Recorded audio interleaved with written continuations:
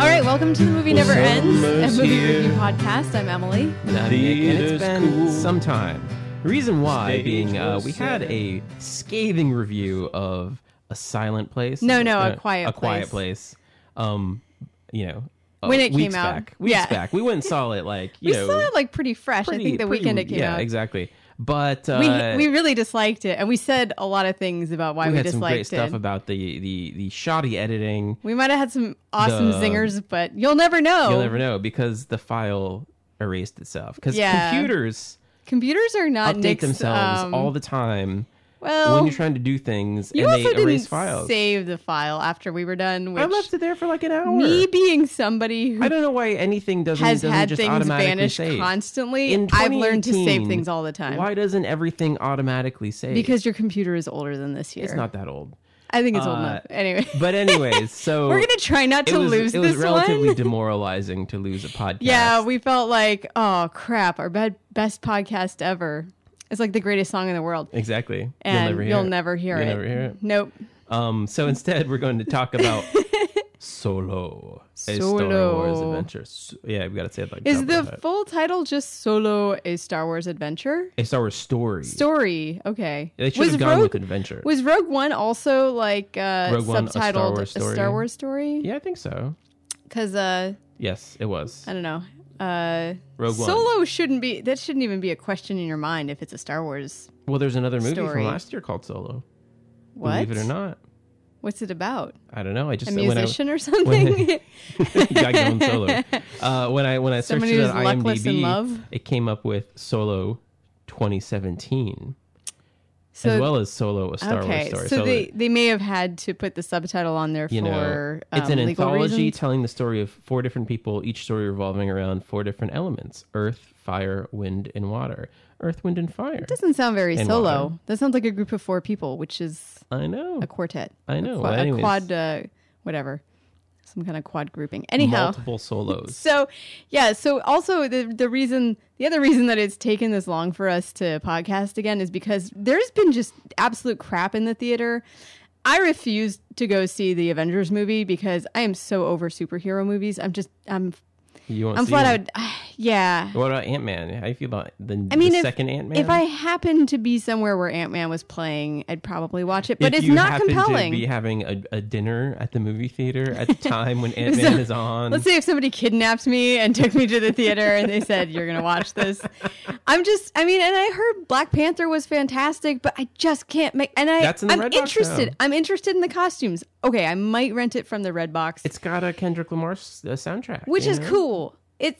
There's a lot of cool things about it, but man, I am so done with superhero movies. Yeah. There's like a new one every single month, right? It's more than month. Is it like 3 weeks? Every other week. Every few weeks. Yeah. And they're all just like blowing box office, sales out of the water every time. Well, see, it's getting to be like I don't know. I don't even care about it anymore. That brings us to this movie, right? Which is what's interesting because we are in this glut of superhero movies this year. You had Black Panther, and then you had the Avengers, and then you had Deadpool, and you're gonna have the Ant-Man movie, I think, next week. Mm-hmm. And they're all doing great, but Star Wars, this movie is not living up to financial expectations at all. But do you think that's just because their financial expectations are like astronomical? Yeah. And so like by comparison, I think we've talked about this before. I mean, we always look at box office sales and I'm not sure anybody else really does. Yeah, but I think it's interesting. I do think it's interesting too from a marketing perspective. Like what exactly did Disney think that this was going to do? And how far below it is it falling? Okay, so I'll tell you that. I can actually tell you this.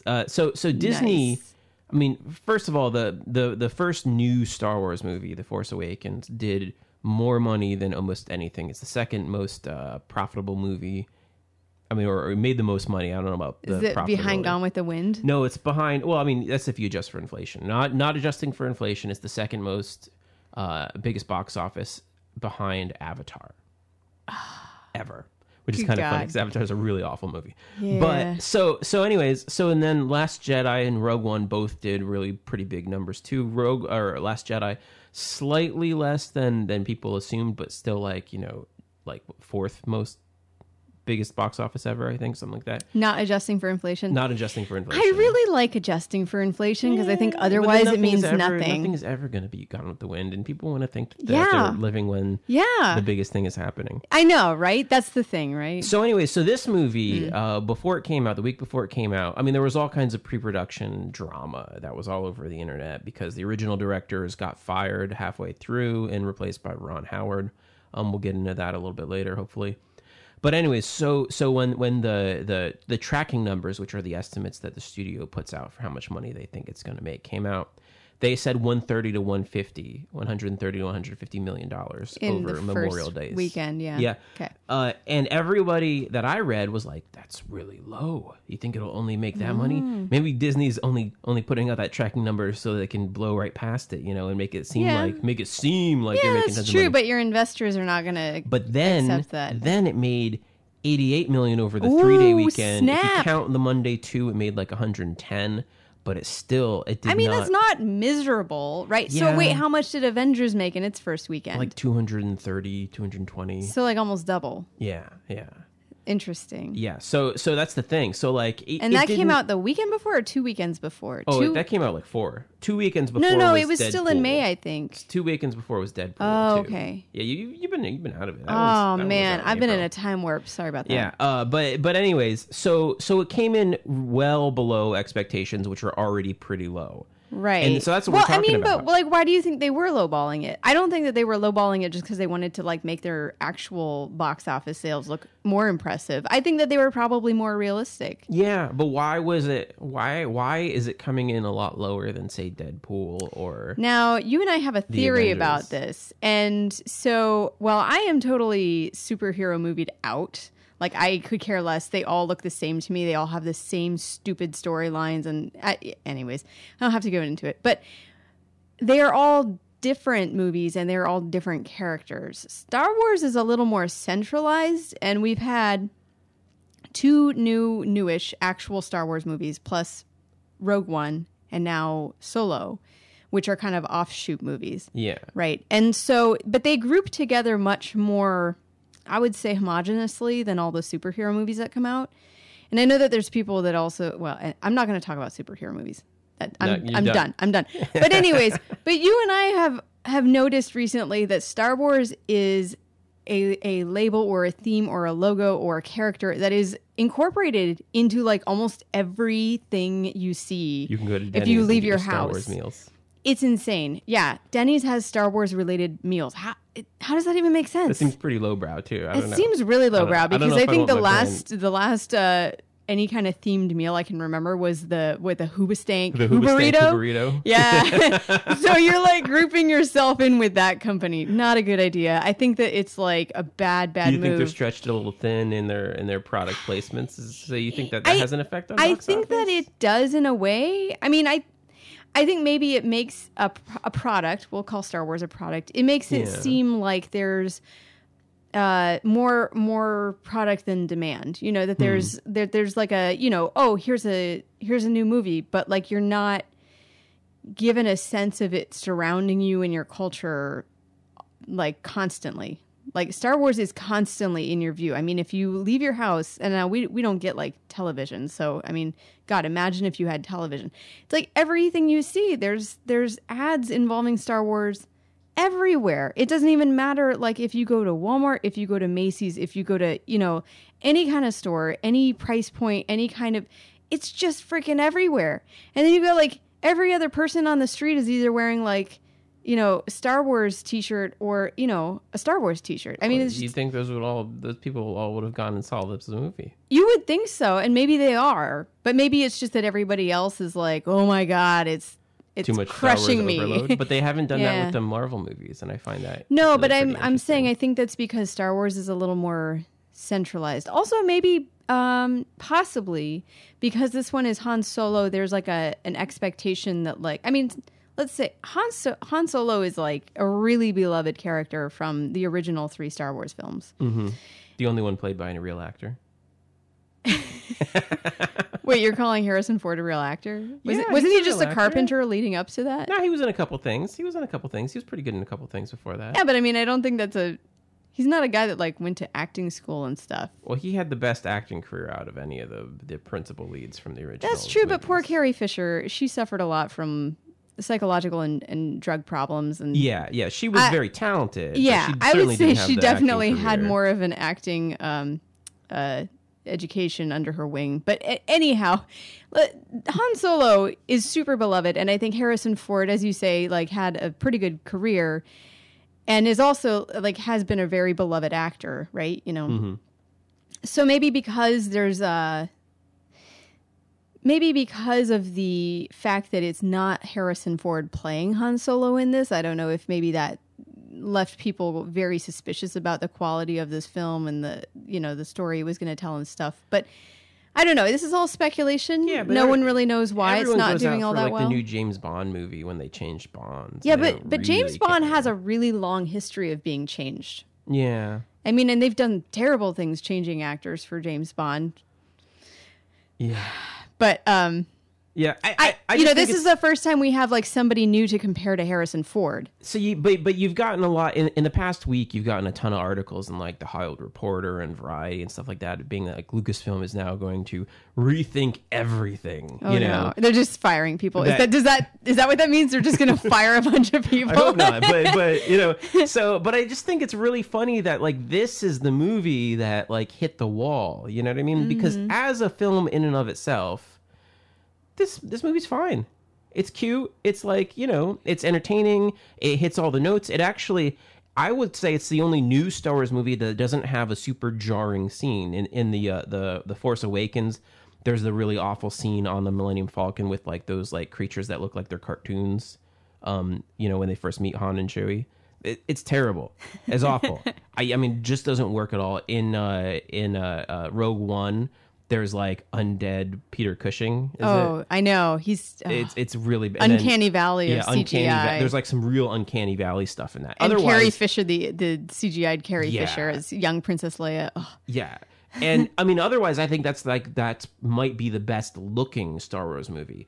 But those scenes just pull you right out of it. And then in the Last Jedi, of course, you have Leia's like floating in space, Yeah. little depth fake out, which is just Again, bad filmmaking. Just bad CGI also. Terrible Yeah, and looking. it just doesn't work. So there's these like jarring scenes in those movies. This one, I mean, the worst it has is a bad line about his name being Solo. Yeah, when you get the origin of And that's how his not a last good name line is or Solo, which is anything. not a family name. It's That's that like- he has no people, and It's like so a the Babalu Mandel line, I feel like, or you know, like one of those bad writers of like, you know, the Batman movies. it's just somebody being very clever. I mean, but the thing is, though, like this is the Han Solo origin story, right? And Sort of. so they have to explain a lot of things about like how he got his last name, Well, but they don't and how he actually- meets Chewbacca, Do they and not- how he meets Lando Calrissian, and how he first encounters the Millennium Falcon. Like these are like key elements of Han Solo's legend that they're spelling out, and that is the corniest part. It's the corniest part, but Yeah. it's just a line, and it certainly It's is not not- nearly as visually jarring as the bad scenes in the other Star Wars movies. Yeah. My point being, Ron Howard really delivers here, like a solid popcorn summer movie, and this is what people like. This is what they riot reject. over? Yeah, exactly. Well, but they're not rejecting it. They're just not seeing it in as many Yeah. numbers. And maybe it's because maybe it's because the weather is nice and people are like, oh, you know what? I'll see it, but not this weekend. I'm not clamoring for it the same way that I was for, say, the Avengers, where everybody dies and I had to see it before everybody spoiled it for me. Yeah. I don't know. Again, it's all speculation. It'll be interesting to see long term what the numbers I do. suspect that this movie is actually going to have legs as far as like just people are going to like it a lot better as time goes on than I would think so too. the initial response has been. Yeah. And like I said, I just think it's kind of sad because I mean I think that the guy that they got to play Han Solo, Alden Ehrenreich, I think Ehrenreich? Ehrenreich, Ehren Ehrenreich. Anyways, I think he does a great job. I really enjoyed him in the other thing I've seen him in, which is Hail Caesar, the last Coen Brothers movie. Oh my God, he is, I think, the star of that. He's great in it. His scene where he's trying to, so he's like a He's a cowpoke. cowboy. He's like a trick cowboy in it, right? He's like a Roy Rogers. kind of Roy Rogers. That she does all the like cowboy stunts and the singing, Yeah, like yeah. the cowboy, and he's definitely Roy Rogers of it. But Yeah. anyway, the scene where he tries to like fill in on a film that's missing an actor to play a sort of debonair, Yeah. And like, Ray Fiennes is the director. Yes. He's trying to get him to say the line, would that it were so. Ray Fiennes in a little ascot, like of course he wears an ascot. And this poor guy is like, would that it were so. And they go through, they say that line together, I think at least a dozen, probably 30, 40 times. And it just gets funnier the more he can't say it in the accent and with the eloquence that Ray Fiennes says it. So he's great in that. He's fine in this. I wouldn't say he's great, He's not stunning, but he's not. But he's being a lead role rather than a character actor, and that's a different job entirely. But he's perfectly fine in it. And then the rest of the cast. I mean, you have Donald Glover. Oh my God, Donald Glover is for me the star of who's this allowed film. to steal the movie because he is being a character role. I mean, and he does a great job. He's great in it. You have that lady from Game of Thrones, Emilia Clarke, who I think is way more charming in this than anything I've ever seen. Does she play Kira? Yeah, she plays Kira. The young Han Solo's love interest. Han Solo's love interest in this gangster lady, basically. Yeah, she's quite good. Paul Bettany, pretty fun. He was a kind of a I would say a substitute for the original actor they had for that. Interesting. Paul Bettany almost wasn't in this. He wasn't going to be this originally. So Michael K. Williams, or somebody that I'm not that familiar with, was originally cast in the role. And originally, that role was a CGI role only. What? So it was supposed to be like a creature, not like a humanoid thing. That's very interesting, given that Kira has a sort of a that's all Ron Howard definite put that sexual relationship Ron Howard with put that sort of implication in there, basically. Wait, Ron Howard put that implication in after they switched it to being a human instead of a creature? Yeah, Ron Howard's idea was to switch it to Paul Bettany as a humanoid and to make it sort of like... he amped up the sexual relationship between Kira and that character? Exactly. Because I don't think... I mean, there's not really a lot that says there's a sexual relationship. No, there's mostly like a lot of thigh touching and whatnot. Yeah, exactly. And I think that helps give a lot of attention to the movie. I think that it's a smart move. Certainly. The other thing I want to say is like Ron Howard was not given an enviable task here. I mean, this is a giant movie, and everyone wants to direct Star Wars, but the guy had to come in and make a movie that someone else had already half made. I know. He had no prep time. He did this thing, and he did a great job. And Ron Howard is a really, I think, underrated film figure for a number of reasons. Number one, because he was Opie. Number two, he was on Happy Days. Number three, everyone knows who he is. You know what I mean? And he's got this reputation as like a nice guy, like he's like a Tom Hanks, a redheaded Tom Hanks. He's like a Tom Hanks in Hollywood. He doesn't have a reputation as like a little infant tyrant sort of Quentin Tarantino figure. But he's had a long, interesting career where he's made both good movies and bad movies. Now, a lot of people do not acknowledge the fact that Ron Howard has made some really good movies in his career. I will say he's made a couple of things that are, fun movies like Splash. Oh, tell me your favorite Ron Howard movie. Well, I mean, Splash is a great movie. Splash is fantastic. Night Shift is a really fun movie, with Michael Keaton. That's the one, yeah, Michael Keaton working Henry in a Winkler. morgue, right? Yeah. If you want to go back to like the Grindhouse era Ron Howard, Grand Theft Auto, the movie, and Death Race. Oh. Those are fun movies. Plus, then he made Backdraft in the late 80s to early 90s, which is a totally fun movie of the genre. Okay. If you want to see a firefighter movie with a Baldwin, I mean, come on. So, but tell me, what are like some Ron Howard stinkers that might be more fresh in people's minds that they? He's been making those terrible Dan Brown movies, right? Oh, and with Tom Hanks. With Tom Hanks, no one can make those into good movies. You just can't do it. I mean, and I understand why you're going to make those movies. There's an audience for them. You've got the actors all lined up. They were giant. They were giant hits as far as like publishing world went. So you're going to make these movies, but they're not good. They're impossible to be good. And I don't hold that against Ron Howard. He also made that really terrible Matthew McConaughey movie. What was that called? Ed TV? There's a lot of crinkling going on right now. Sorry, I'm trying to fix the situation. Ed TV, yeah. I don't think Ed TV is a really terrible movie. Once again, proving Ellen DeGeneres should not be in fictional films that aren't just, Pixar things. So he made some bad movies. He made Willow though, which I think is see. Why didn't you mention classic. Willow before? Why'd you go to Death Race? I'm saving some of the good ones. So his two masterpieces. That's what I wanted. That's what I asked you for. There are two actual masterpieces in Ron Howard's career. One of which is Apollo 13. Oh yeah. There's nothing wrong with that movie. That's like a credit to America. There is nothing wrong with that movie at all. You know what I mean? Like is Tom Hanks in that one. Tom Hanks is in that. Yeah. He's great in it.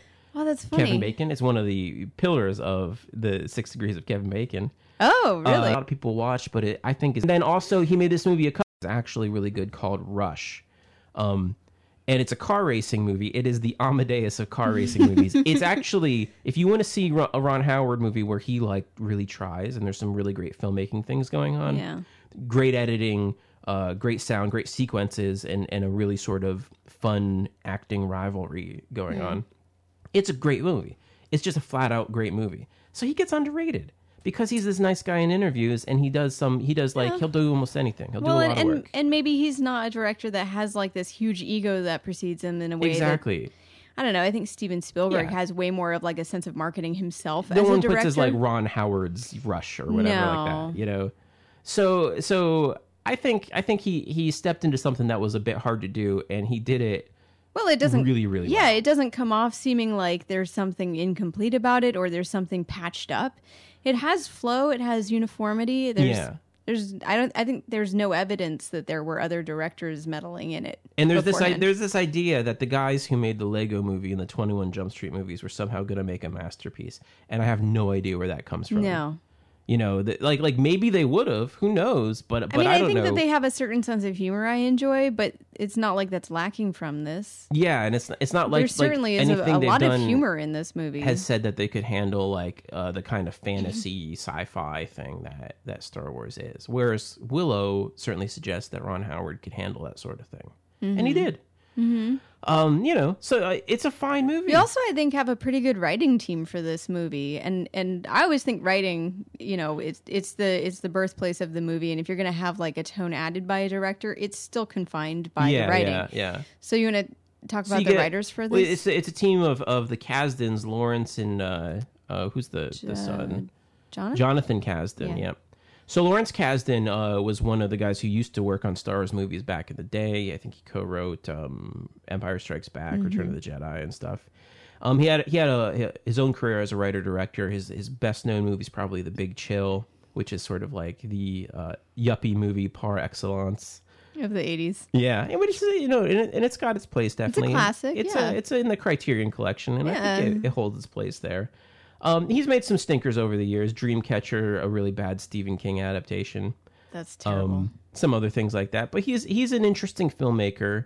And, you know, I will say, though, I think that this script, it hits marks in a way that is slightly clunky. You know, I think that the direction and the acting actually outshine the writing. Interesting. And we noticed a couple things. I mean, I don't really want to complain about it too much because I do think it's getting way too much guff for something that's a lot of fun. But I will a little bit, and not just about Woody Harrelson's terrible haircut. We're gonna get to hair later on. Yeah. So this movie, you know, it's like a series of heist set pieces. Basically, there's one in the beginning, then there's another one, and then there's the final one. Right. Right. Typical Star Wars. So there's like formula. an escape sort of set piece in the beginning with petty stakes. A one with bigger stakes, where they like rob a train. You know, and people die. And then there's one at the end, which is the famous Kessel Run that we've been hearing about through all of the Star Wars films. And more people die. Bigger stakes and more people die. So you know, classic structure, right? That's fine, but it makes them rush through some stuff that I find slightly jarring. Now, Thandie Newton, who's in Westworld right now and doing a pretty great job there. She's in this movie like super briefly. I know, as Woody Harrelson's love interest. He's sort of the old grizzled, thief gangster guy. Yeah, she's part of a trio of bandits that Han Solo hooks up with in order to escape his role as a soldier for the Imperial Army. Yeah. And then they try to rob this train, and everybody but Han Solo and Woody Harrelson dies. Spoiler alert there. You know? That's like done in the first half an hour. But anyways, my point being, you know, you've got this great actress. and you've got like, you know, this relationship established, and he just sort of shrugs it off. Woody Harrelson? Yeah. I know, when she dies, Woody Harrelson spends about 2 seconds looking sad. Yeah. And then he's like, okay, let's get on to the next thing. And then the people who are, you know, I think arguably responsible for her death later on, turns out, well, he's not all that mad at them. No, exactly. It makes, like, to me, that's stuff that was dictated by the constraints of the shape of the film. You know what I mean? So you couldn't really take the time to really make deaths seem like they matter in this film.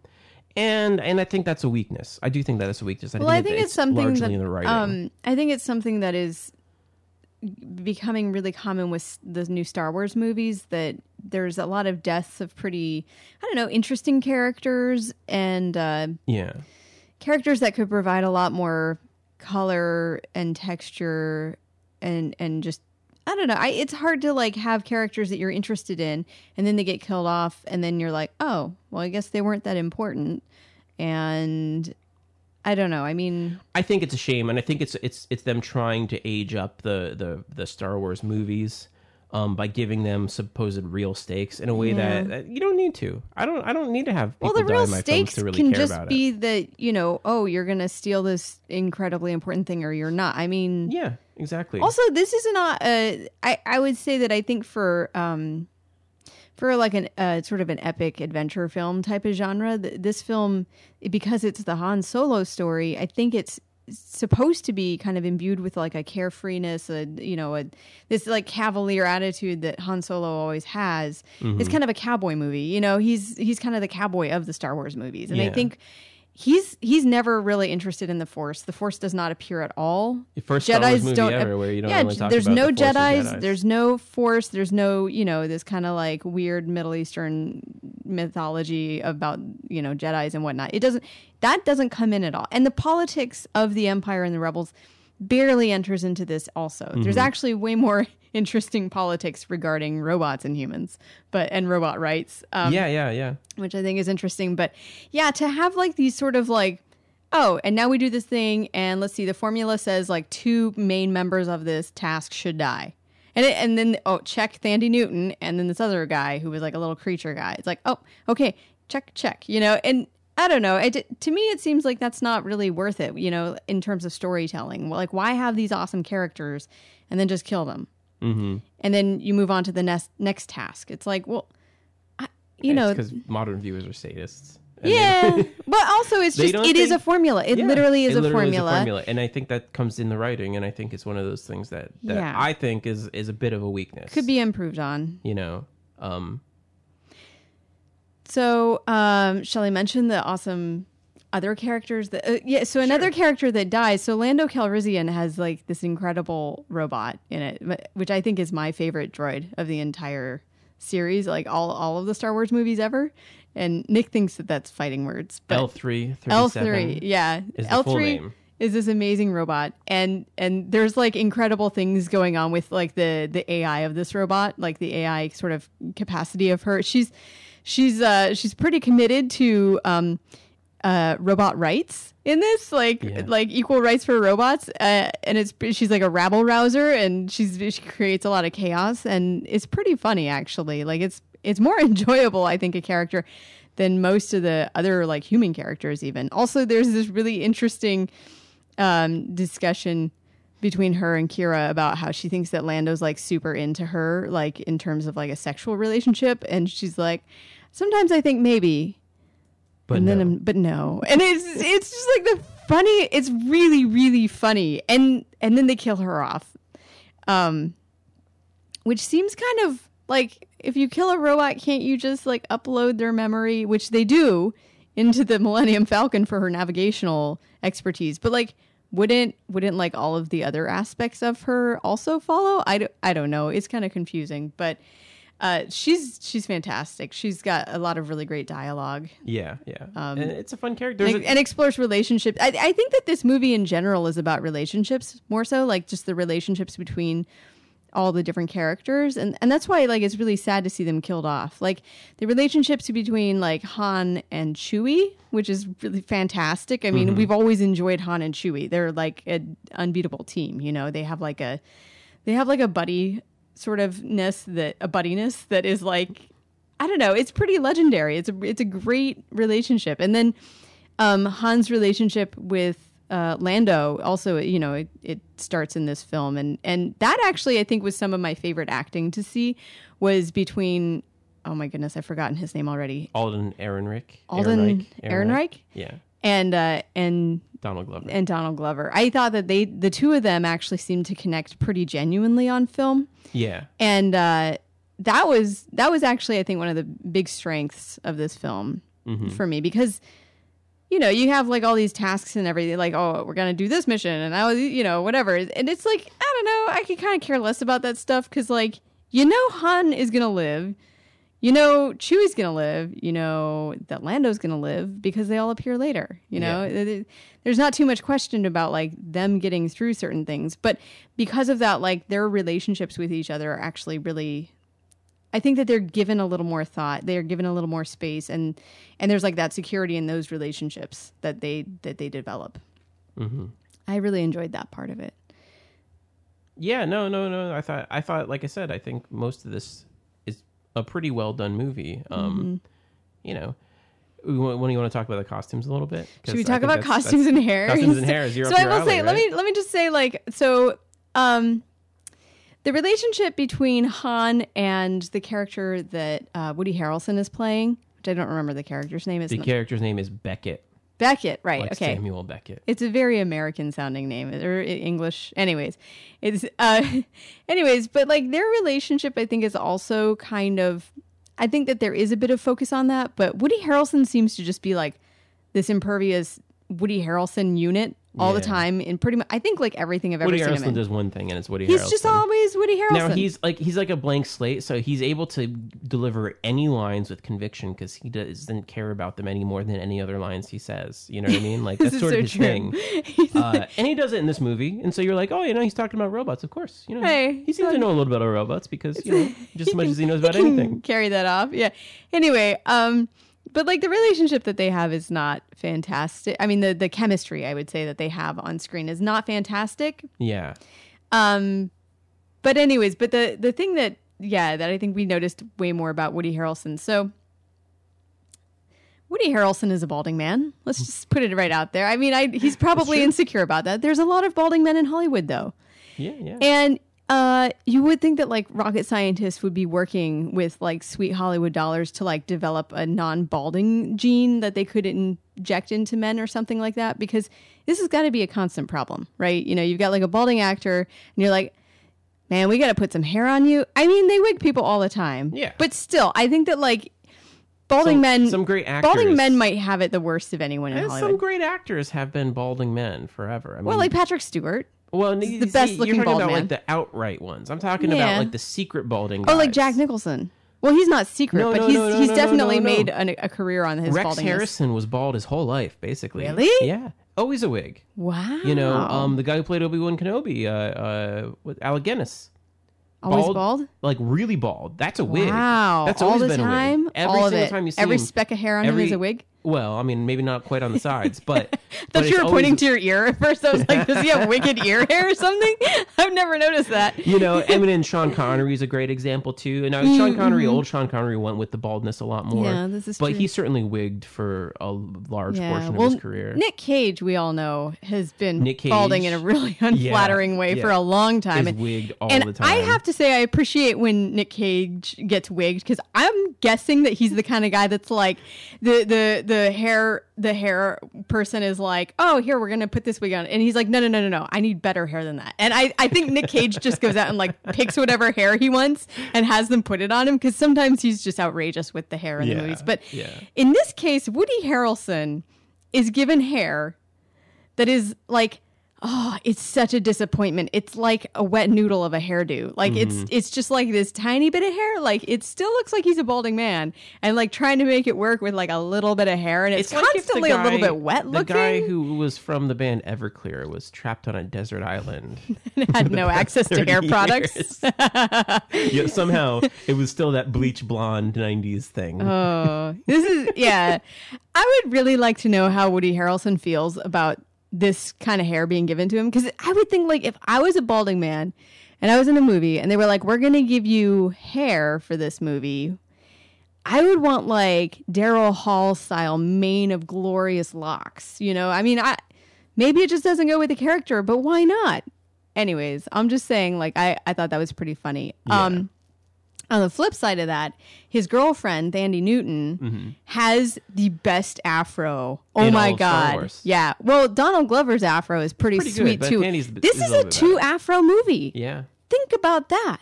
That's rad. That is like so cool. She has like the best, like, you just want to sink your hands in it kind of afro. Yeah, It's nice. amazing. It's nice. Donald is Glover's amazing. like part in the afro, a little bit. Yeah, Frederick he's got Douglass. like a little sculpture, kind of like a sculptural part going on. It's a cool look. Oh, it's glorious. I really like it. You know? Yeah. A couple with Do the you think capes, it's that pretty like great. Woody Harrelson looked at their hair and was like, It was like really jealous. if only? I mean, he would look silly with an afro. I'm not Yeah, saying, but he'd just look like like a clown. the power of those hairdos. I know. The They could awesome. have given him something cooler. They I definitely could know. have, I you know. He's got the seriously like the most disappointing the hair. most disappointing hair in all I would Star think Wars. to him. I mean, for me, I don't care. You know, I once It wrote is- a paper in college about the haircuts in Star Wars. Did you really? Yeah. Where because is that now? Why didn't you give this to me as homework for this podcast? I would love to It have was read all it. about like, you know, the haircuts as symbolism in Star Wars because the Empire all had these very controlled, very- usually balding, Yeah? you know, sort of, you know, pomaded dudes, like Yes. without any sort of freedom of the hair, while the rebels, as represented by Luke Skywalker and Han goodness. Solo and stuff, and Chewbacca, you're talking about, Oh, Chewbacca's the hairiest of had them. like some free, wild hippie hair, you know? Like That's like a really slightly- good point. And actually, given the time in which the first Star Wars was made, Mm-hmm. people who were doing the, you know, like obviously like George Lucas and stuff Yeah. would have been of the generation of people that grew up wanting to have long hair and having parents that were like, no, you must get a haircut Yeah, and having yeah. like the 50s style The haircuts. 50s style and- pomaded, Yeah. you know, back views with the baldingness. So do you think that that is just like carried through? Like, do you think anybody even thinks of it as a political statement now? I mean, I think afros are still a political statement. Yeah, I mean, you know, listen, people who are doing these sort of hair things, they always have some sort of reason why they're doing it. They tell themselves a story about every aspect of the filmmaking process, and so definitely it's there. But it's interesting because I think so. Like, you know, Woody Harrelson's character is somewhere in between, and so they gave him this like sad free haircut. I think you can read that my into it, gosh. but it is like he goes to like supercuts yeah, exactly. with a coupon even and Yeah. So he's not like the Empire guys that are super like slicked, you know. But he's not quite wild and free. Do you think that it's maybe because he's supposed to sort of represent like his particular character's philosophy is not necessarily like with one side or another? Yeah. Well, here's. I mean, I told you. I mean, that's partially true, but I think a lot of that isn't carried through in the way that Woody Harrelson acts. He has a hard time acting like a man with divided loyalties. He doesn't have the sense of depth and mysteriousness, I think, to do that sort of thing. No, certainly not. He's pretty, like, he just delivers his lines and he does his thing, you know, his Yeah. Woody Harrelson thing. And I told you after we got out of the movie that I actually think the movie would have been stronger if, you know, Woody Harrelson had played the part in Last Jedi that Benicio del Toro had placed, and Benicio del Toro had played Woody this Harrelson's Beckett part, character. had played Beckett, because he's got the sense of Yeah, mysteriousness yeah. and divided loyalties, Yeah. uncertainness about where what he's thinking. Woody Harrelson doesn't look like you don't understand what he's thinking. But if we just had Benicio del Toro play both of those both of roles, those I mean, roles? he's superior at doing this. So, Yeah, but I think I think that Benicio del Toro's role could actually have been done pretty successfully by Woody Harrelson, too. yeah, possibly. Yeah. It would be interesting to be able to like swap them out. Yeah. But we don't have that I ability. know. So, I mean, you know, and I read something with the screenwriters, too, where they were talking about they wanted kind of a Long John Silver relationship between Woody Harrelson and Han You don't Solo. mean the restaurant. No. I mean the classic I must pirate. be hungry because that's exactly what came to mind.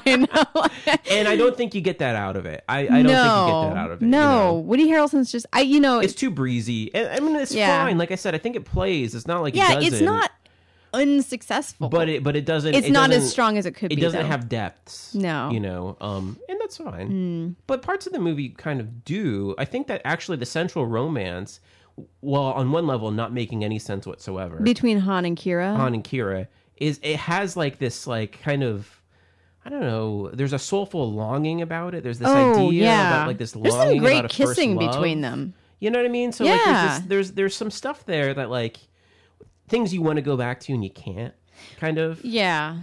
And they both play that fairly They well. do. Yeah, actually they do. They have pretty good chemistry as well. Yeah. And I think that's interesting. Making out too. in the cape closet, in Lando's cape closet.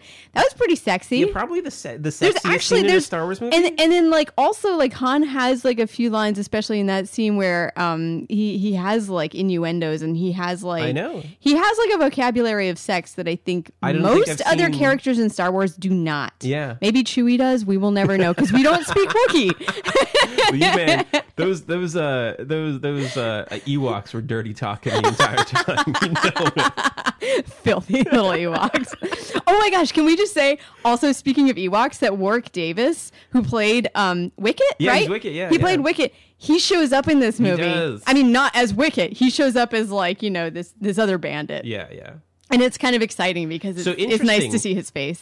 He's in the terrible movies that no one talks about, Yeah. like Episode 1 or whatever. He's in that as the same character. Really? Yeah. So it's one of those like Oh. crossovers to the bad George Lucas movies. I don't know if I just didn't know what he looked You like back wouldn't- then you or wouldn't know- something. I mean, or- he's like in the background kind Hey, of. you know what other Ron Howard film he's in?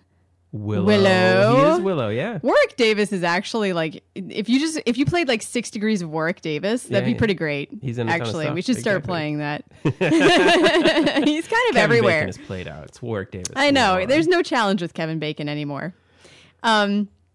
But yeah, and then the costumes in this also were like pretty like the capes. Like I just mentioned Lando's cape closet. Yeah, like there's like some really great costume opportunities with Lando in particular in this because Lando is like this he's like trying to look like this luxurious guy, right? He's trying to like imbue everybody, or he's trying to like, he's trying to have like this look of like power and reputation and like luxury. Yeah. And he's like and the kind of gambler type who's trying to look richer he's than trying he to look is. like a high roller. Yeah.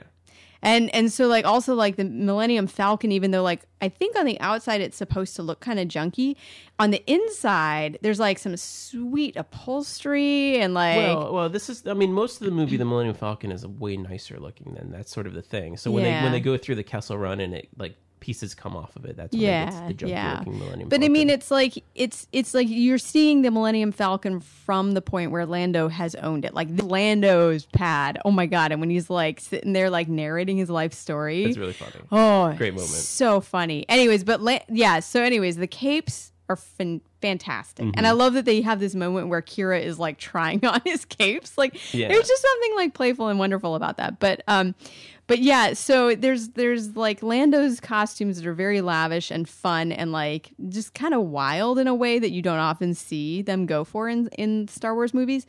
And then you have like other kind of more typical, these people are dressed for utility, they're dressed for fighting, they're dressed for, whatever mission they're doing. But I read a thing that there were the costume designers were particularly influenced by a lot of like musicians, like Blondie and The Clash and Prince. I think Prince and Marvin Gaye were both inspirations for Lando's how looks and Lando Lando's looked. looks. Yeah, And which I can totally see that. it's really cool, the but Blondie thing it's too interesting for- because they said that a lot of their other sort of more typical go-to inspirations are like Vietnam era, like Vietnam soldiers. And a lot of more like combat soldier kind of references. And so I think that this is an interesting movie because they're getting away from their typical, oh, here's an epic battle story. We have epic, heroes in it.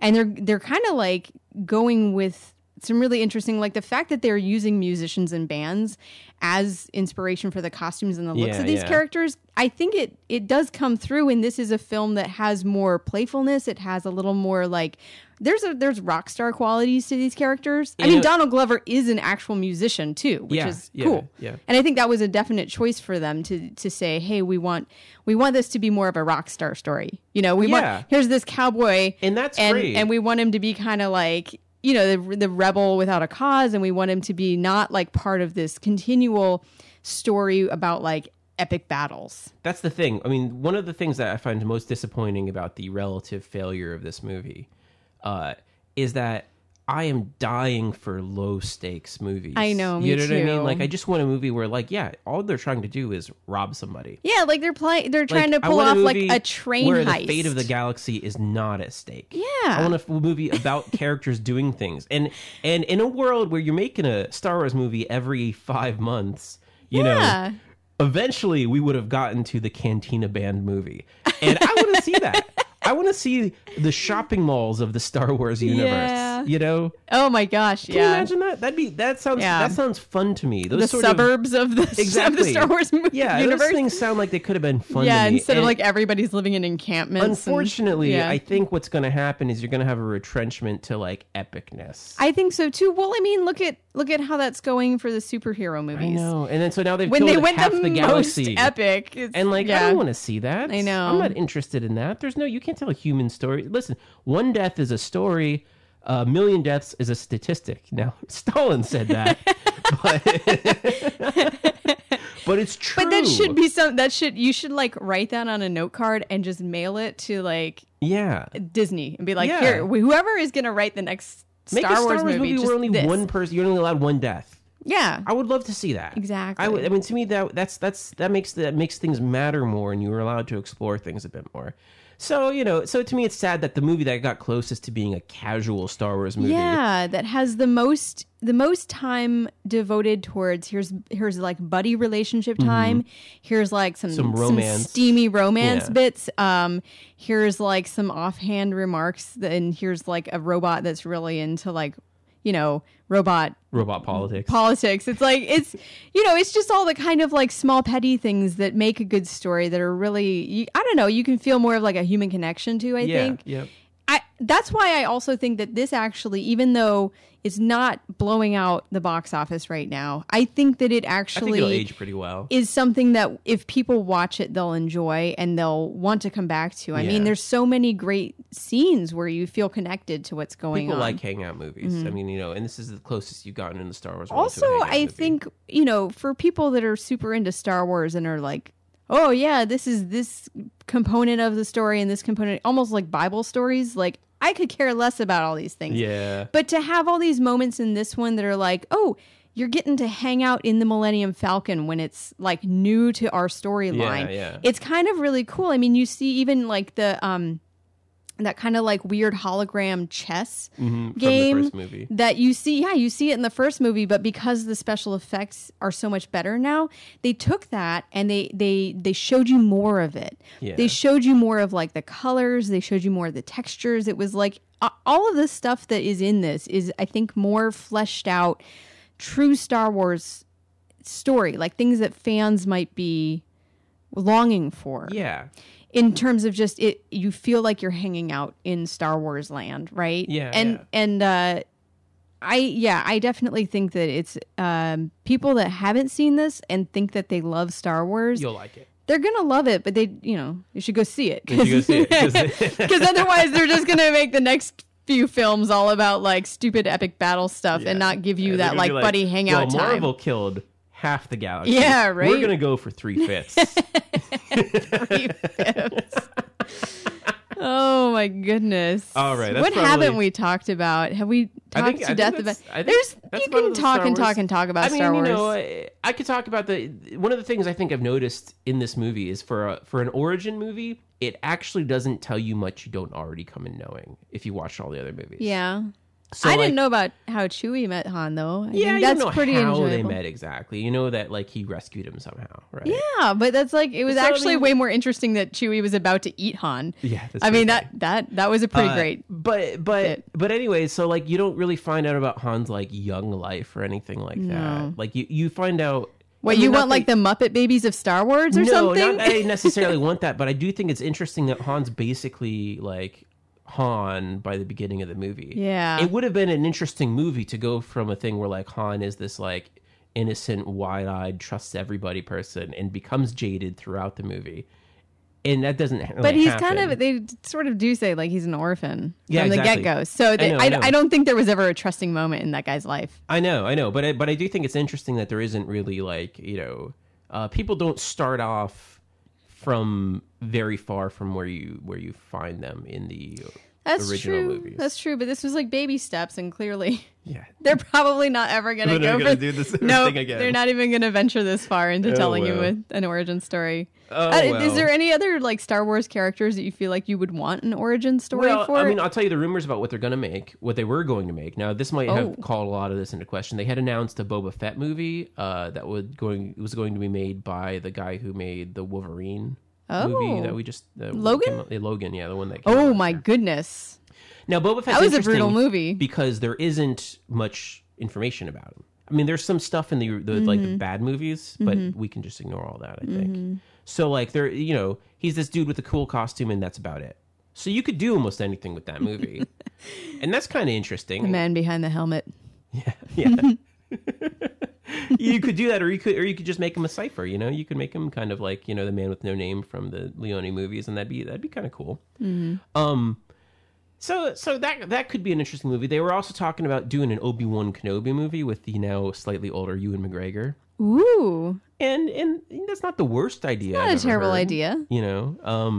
So those are the two ones that I know they were talking about doing that are probably called into question now. Oh, that's a shame. Actually, yeah, that's a shame because those I'd be interested in seeing too. I mean, They could be well written and fun. Yeah. Now, Obi-Wan, of course, has like the whole Jedi thing behind him, so yeah. I don't know. I'm interested to see like more stuff that doesn't involve the Force and the Jedi, and you get kind of tired of like the same battles. Yeah, exactly. So, well, I guess we'll see. Hey, what are we going to see next? I'm actually looking forward. I think the new Ocean's 8 comes out. Ocean's 8 comes out next week, so we could definitely see that. The Lady Ghostbusters of heist movies, I guess. I don't know. Hopefully it goes better for them than it went for the Lady Ghostbusters. Oh my gosh. Slightly underrated movie. Yeah. I think problems, but Nick, I think that our trend is to like movies that other people don't like and to not like the movies that everybody else likes. Since our best reviewed movie of the year is, of course, Thoroughbreds, which, nobody watched. Well, but that's because they couldn't. I mean, that didn't play very wide. But we saw it, We made a special trip to go see it. Yeah. Good heavens. If we hadn't done that, it doesn't come anywhere near here. All right. So maybe we'll talk to you next week. Hopefully we don't lose this file. I'm going to save it right now. Nick is going to save it right now. I promise. All right. And you're going to make an awesome Han Solo song. Yeah. Oh, Solo. You've gone solo. The only way to go is up. Is that a cowboy tune? Is that like a Roy Rogers cowboy tune? Kind of is, actually. That sounds totally like an awesome cowboy song. I will tell you that the inspiration musically for this song was actually the Roy Orbison Fastest Gun in the West album I was listening to in preparation for the cowboy mix CD I made a couple weeks ago. So that's what was in my mind anyway. No one else is going to hear it. But yeah, so there's some slight cowboyness about it. Sweet. So, there you awesome. go. Thanks for listening. The best, Cowboys the best. Vests. Love the vests. All right. Well, summer's here. The theater's cool.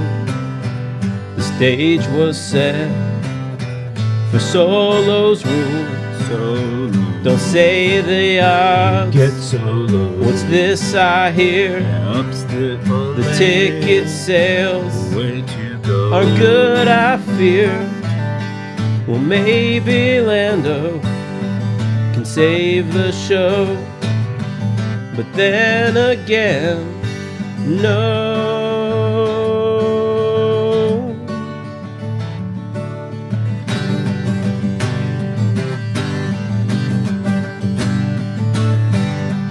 Why did they turn?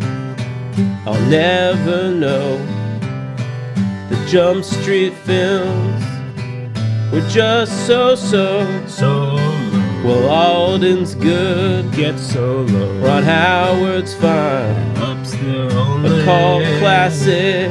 way to go. I think in time, well, maybe Lando can save the show, but then again, no.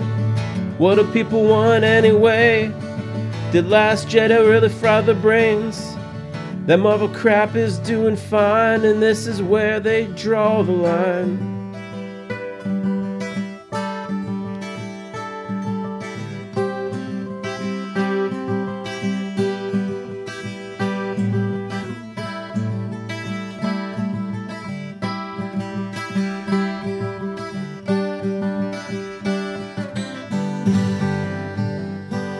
Solo.